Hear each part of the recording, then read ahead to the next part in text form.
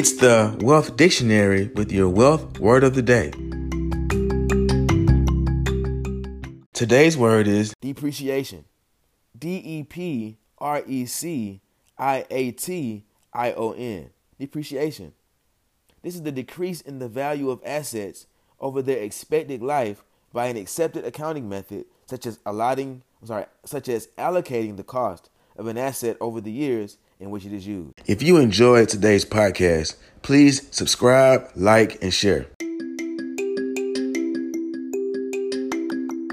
With your wealth word of the day, I am Matthias Trulin.